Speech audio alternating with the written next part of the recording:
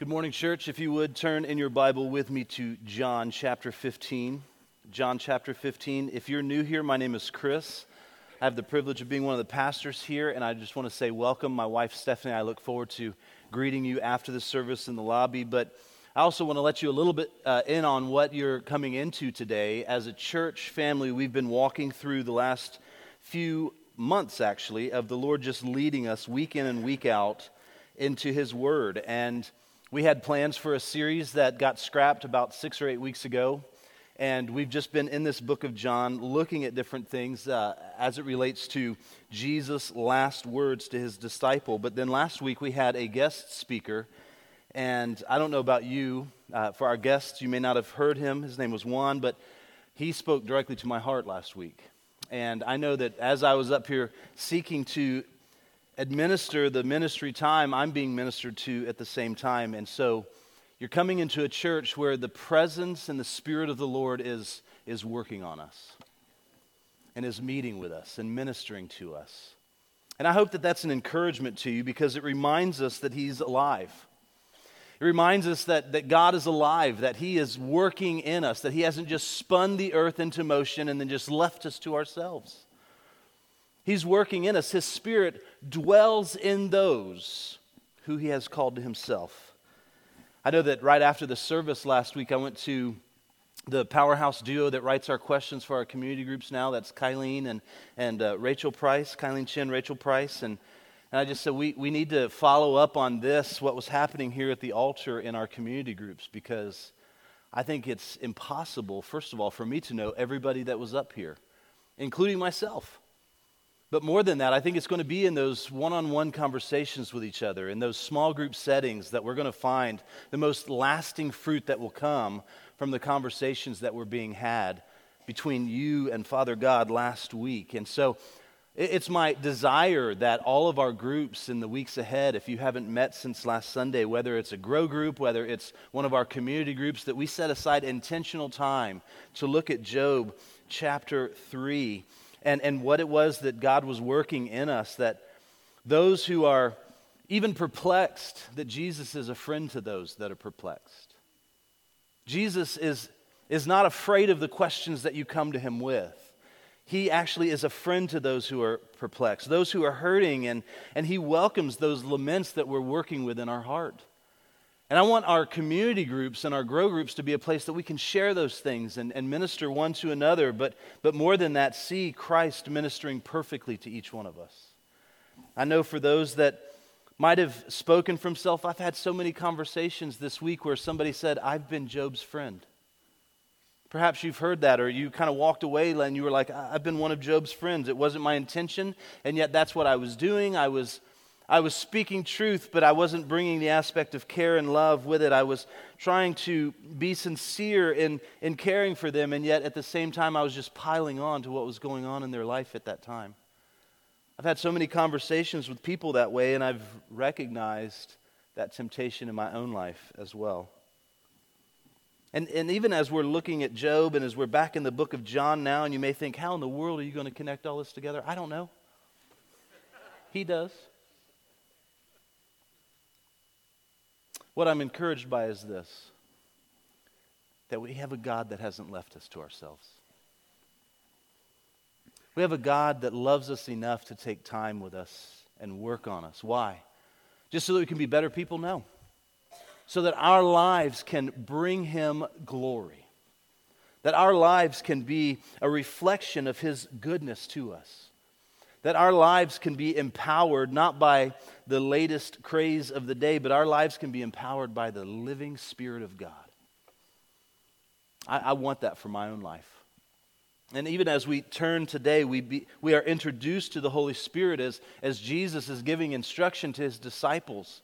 In the final hours before His death on our behalf, He's instructing His disciples, and He introduces yet again, I think this is the fourth of the introduction of the Holy Spirit in the book of John to His disciples, that Jesus is revealing who He is. We're going to look at it a little bit more next week as well. But would you read with me in John chapter 15, beginning in verse 26, as we look at His word for us today. But when the Helper comes, when the Helper comes, who I will send to you from the Father, the Spirit of truth, who proceeds from the Father, he will bear witness about me. And you also will bear witness because you have been with me from the beginning. You know, the other night my family had an odd night at home.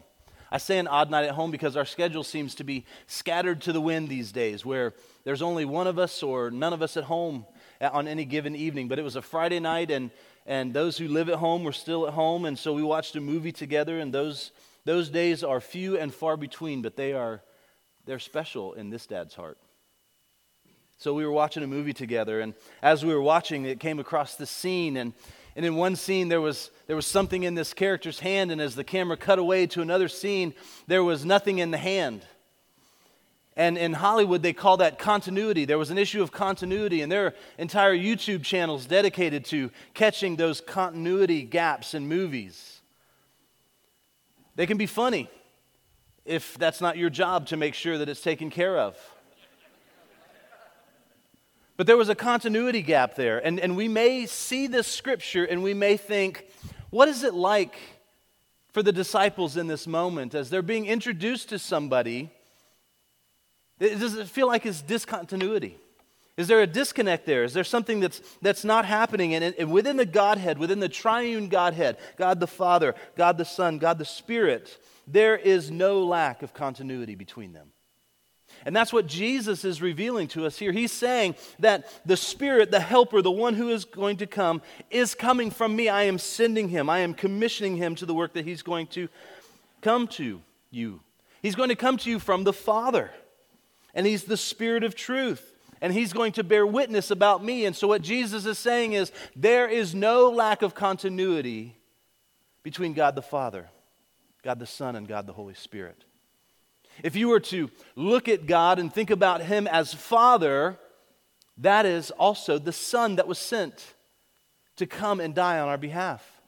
If you think about the Spirit who indwells us now as believers, it is the same Spirit that gave up his life on the cross and hovered over the waters at creation.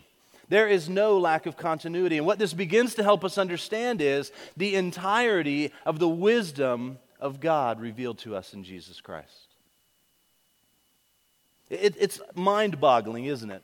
How often do we read the Old Testament and think, well, I don't want to serve that God? That's a human perspective saying there's a lack of continuity between the Old and New Testament. How about those that just say, I really enjoy the concepts about God the Holy Spirit, but I don't know about Jesus. I don't know about him having to die. I mean, that just seems like such a harsh thing for him to have to go through for our salvation.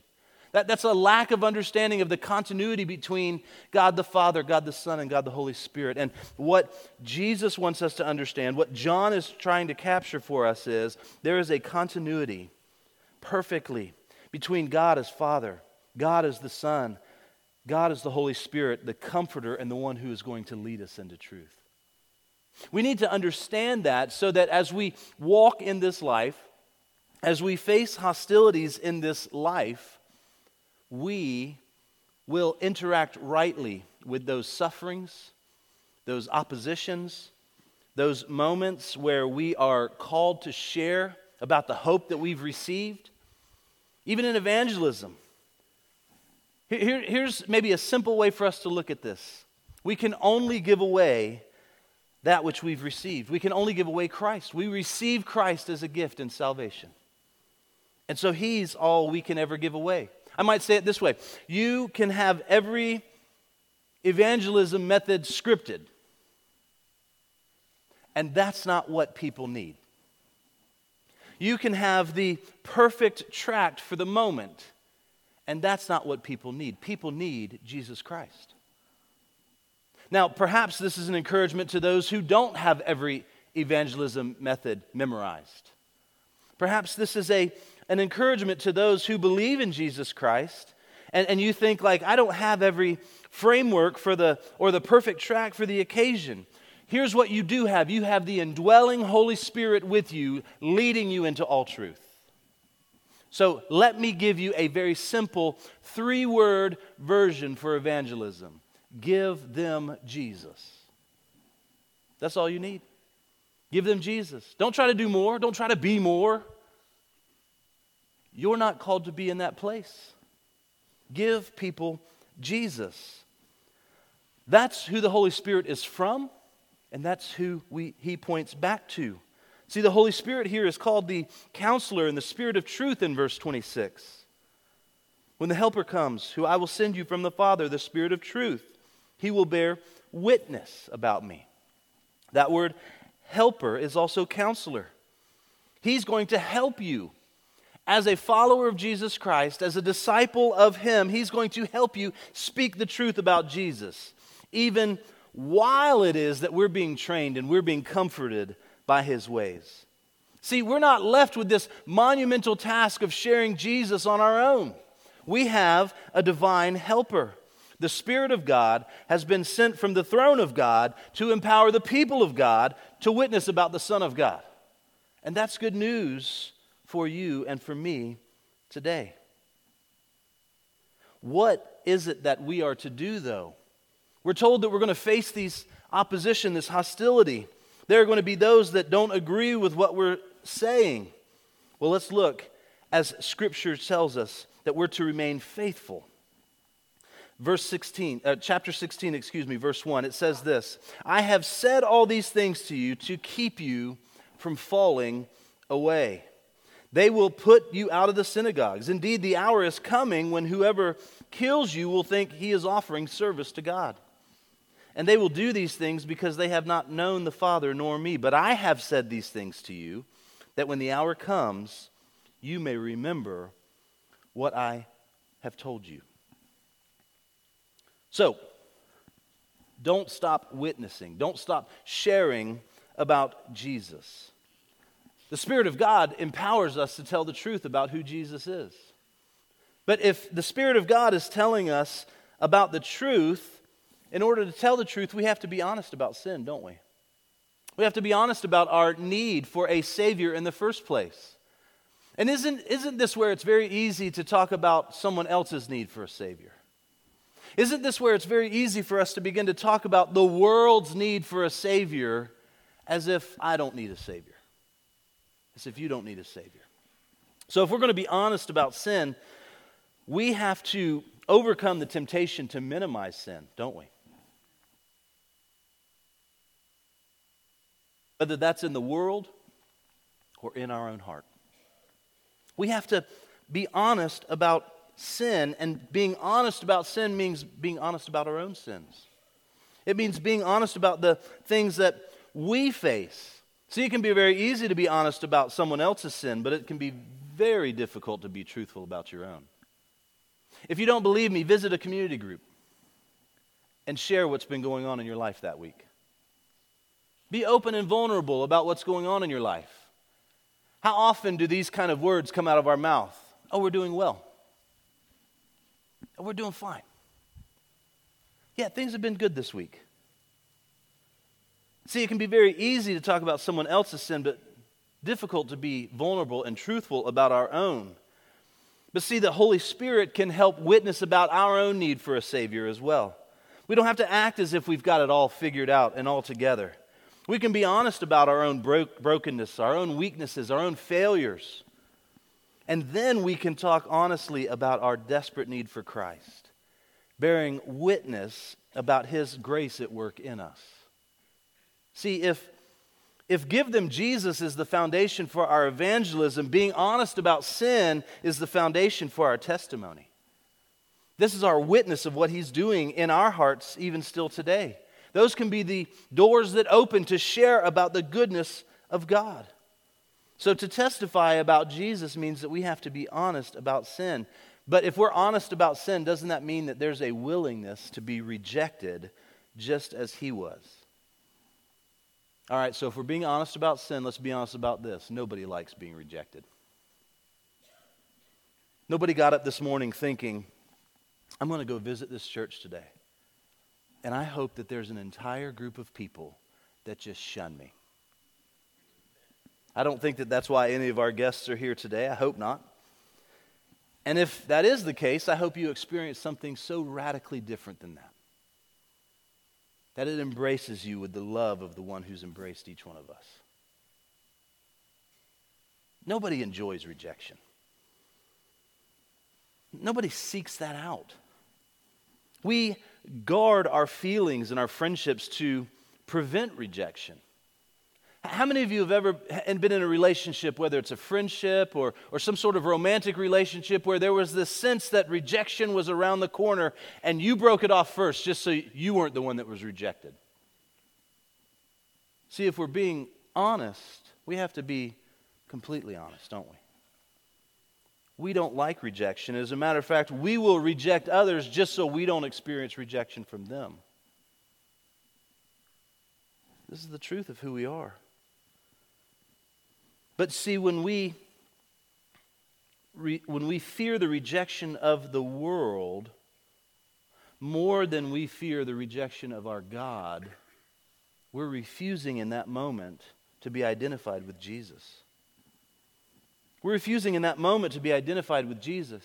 Hebrews chapter 13 gives us a bit of a glimpse into who this Jesus is. In verse 12 it says this, "So Jesus also suffered outside the gate in order to sanctify people through his own blood. Therefore let us go to him outside the camp and bear the reproach that he endured. For we here have no lasting city, but we seek the city that is to come. Through him, then, let us continually offer up a sacrifice of praise to God, that is, the fruit of lips that acknowledge his name. Do not neglect to do good and share what you have, for such sacrifices are pleasing to God." Have you ever thought about the fact that in those small group moments where we're tempted to just say, well, good, fine, that those are not moments that are pleasing to God? To shy away from being vulnerable in those moments is not a sacrifice of praise. I don't know about you, I grew up in the church, and so I have we bring the sacrifice of praise into the house of the Lord. It's a song that comes to mind. I'm not going to sing it for you this morning, maybe next week. It's what we call a tease. No, I'm cheesing. It's a song that comes to mind, springs to mind, and yet what happens a lot of times is we treat the house of the Lord as if that's the only place that our sacrifices are pleasing to him. And we neglect the other 166 hours of the week. And God is saying, it's all mine. And he wants all of it for his glory. And that's what he's instructing us in here, but he's instructing us and filling us at the same time for the task that he's called us to. Isn't this just another wonderful way that we see that what God calls us to, he also provides for us? What he calls us to, he provides for us. So here's my challenge to you this morning, church. If you've been silent, start speaking now. Sharing about what's really going on. Sharing in your witness about how God is really meeting you with his grace. Sharing through the Holy Spirit the truth not only of your own life, but the truth about him as well. See, when we only share the truth about our life, we can be very vulnerable in that moment. And the world sees that as something that's beautiful. But when we share about his grace entering the equation, that's the moment where we cross over into a new realm of potentially facing rejection. Don't fear that moment, church. Start speaking about his goodness in your life. Why is it this is so important? Because Jesus is not only instructing us to be able to share honestly about what's going on, he doesn't want to see us fall away no matter how severe the persecution that we face is. Now, this is where we actually confront one of the great dangers in our faith. The danger in our faith is not persecution, it's not injury, it's not death, it's actually falling away. The greatest danger in persecution is being convinced that this temporary life is more valuable than Jesus is himself. The things that we're facing in this moment. See, persecution, the opposition, the hostilities that we may face in this world, they have a way of sifting the true disciples away from those who are false. Persecution exposes spiritual scavengers. Those that are just going along and trying to pick up the pieces and circling Christianity, hoping only to get something for themselves. Living for Jesus and telling others about Jesus might cause somebody to hate you. But what he's instructing us in this passage is they hated him first. It's not necessarily directed at you. In the face of persecution, Jesus is saying, in the face of opposition or suffering or hostilities, don't fail. Keep walking, keep trusting, and cling to me, as Jesus cried to us. Persecution is coming. And what's even more difficult is it might be coming from someone who is really sincere. Look at verse 2 with me of chapter 16. They will put you out of the synagogues. Indeed, the hour is coming when whoever kills you will think he is offering service to God. Now, I have to confess an illustration temptation here. It's a temptation to turn this into an illustration about the dangers of social media. Because we no longer have the gathering of the synagogue. We have this church gathering on Sundays. We have our small groups that happen throughout the week. But I don't know that this is where these types of killings, so to speak, happen as much as social media today. But I'm not going to use that as my illustration today. What I actually want to use as an illustration today is the danger of our sincerity. The dangers of our sincerity. See, our sincerity can be a gift, but it can also be something that is genuine and insufficient. How many times have you genuinely tried to care for someone and they did the opposite thing of what you were trying to care for them for anyway? I think if we were to have a show of hands, everybody would have to raise their hands on this one. And we realize that our sincerity is a wonderful gift from God. It oftentimes fuels many of the spiritual gifts that are given to us. It can be a part of the wonderful fruit of the gospel and the fruit of the Spirit coming to bear in our lives. But sincerity can be genuine and it can be insufficient. Now here's the scandal of the gospel. It's this, that sincerity, faith even, or belief, that's not what saves you. Everybody's listening very intently for the next line now, aren't you? Yeah, sincerity, belief, faith, those are not the things that save you. No, we are only saved by the one in whom we believe. It's believing in Christ that saves us. It's not just belief in general. So this is where we begin to see that Jesus is saying to us here, they can be incredibly sincere in their faith, their religious belief, or their irreligious belief. There can be a fervor in service toward others. They can be very genuine and loving toward other people, but that sincerity, that genuineness, they are insufficient because the plan of this world and the plan of God and the desire of His gospel all center on Jesus Christ. They all center on Jesus Christ. The Bible is laid out through the person of Jesus Christ. It is understood rightly in light of the person of Jesus Christ. All of the stories are pointing and pivoting on Jesus Christ. Jesus says, these people, they might persecute you. They might even kill you. So we're not just talking about opposition in general. We're not talking about being cut off in traffic or having somebody be rude to you because you have a verse of the day calendar in your cubicle. We're talking about people that will put you to death and praise God for it. And Jesus is saying, don't fall back. Don't fall back. And we have to ask the question, why would someone go through all of that? What Jesus is describing here is not a casual belief. What Jesus is describing here is sobering, isn't it? What he's describing here makes us wonder, why would someone go through all of that? And it's because of this. You are convinced that Jesus is better. Jesus is better than all those oppositions. Jesus is better than all the sincerity in the world. Jesus is better than all of the hostility that you may face. Jesus is better because he is life himself. And it gives us strength in this moment. It calls us out of this being so consumed with today to see a day that's coming. You know, as I read these passages, it's hard for me to get past verse 27 where it says this, because you have been with me from the beginning. Jesus is the eternal God. Jesus is the one who has known from the beginning those for whom he died. Jesus is the one who had us on his heart on the cross and saw it through anyway. And this calls us out of this sense of easy believism, and it calls us to something that says, there is a day coming that the hostilities that I face today, the oppositions that I face today, will all pale in comparison to the glory of eternity.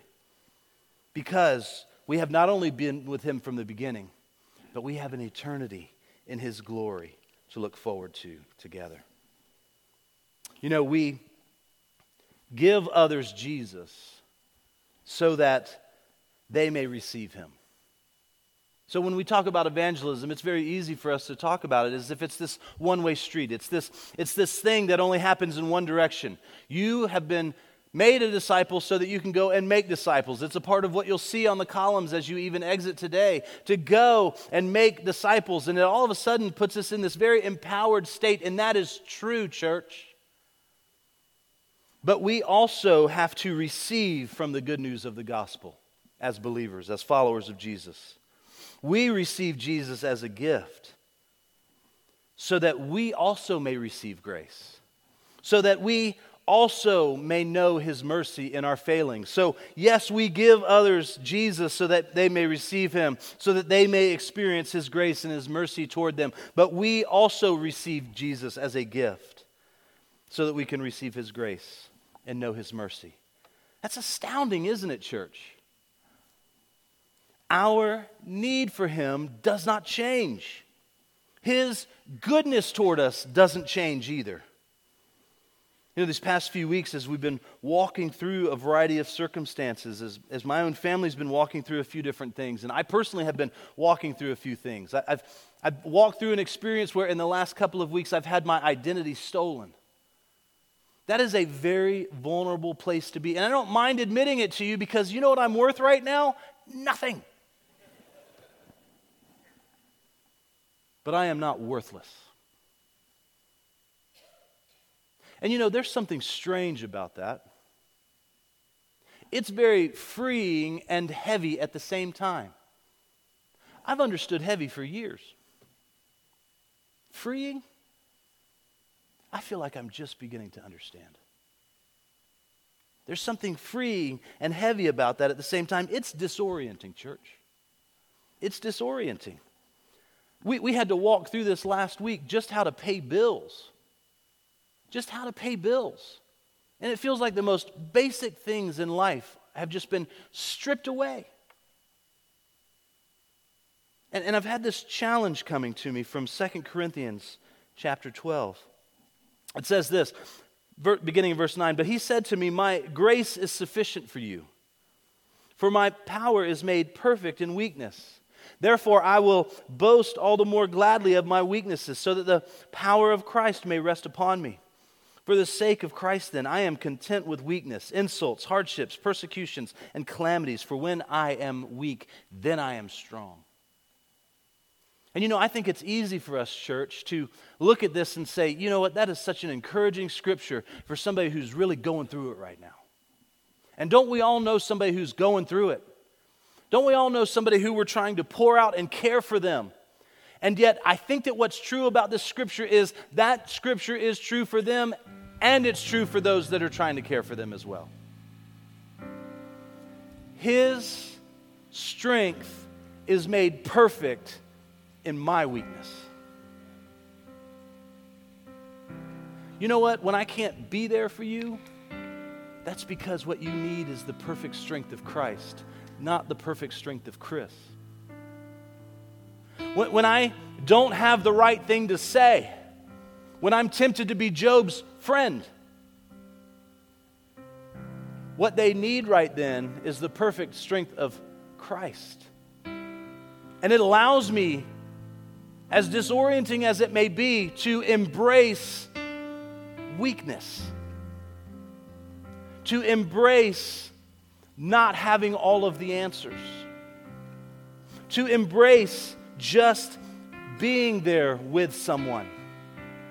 It allows me to see this scripture as sufficient not only for those that I'm seeking to care for, but for me in real time right now. See, we can easily think that this only applies to those who are experiencing trials, but it applies to us as well.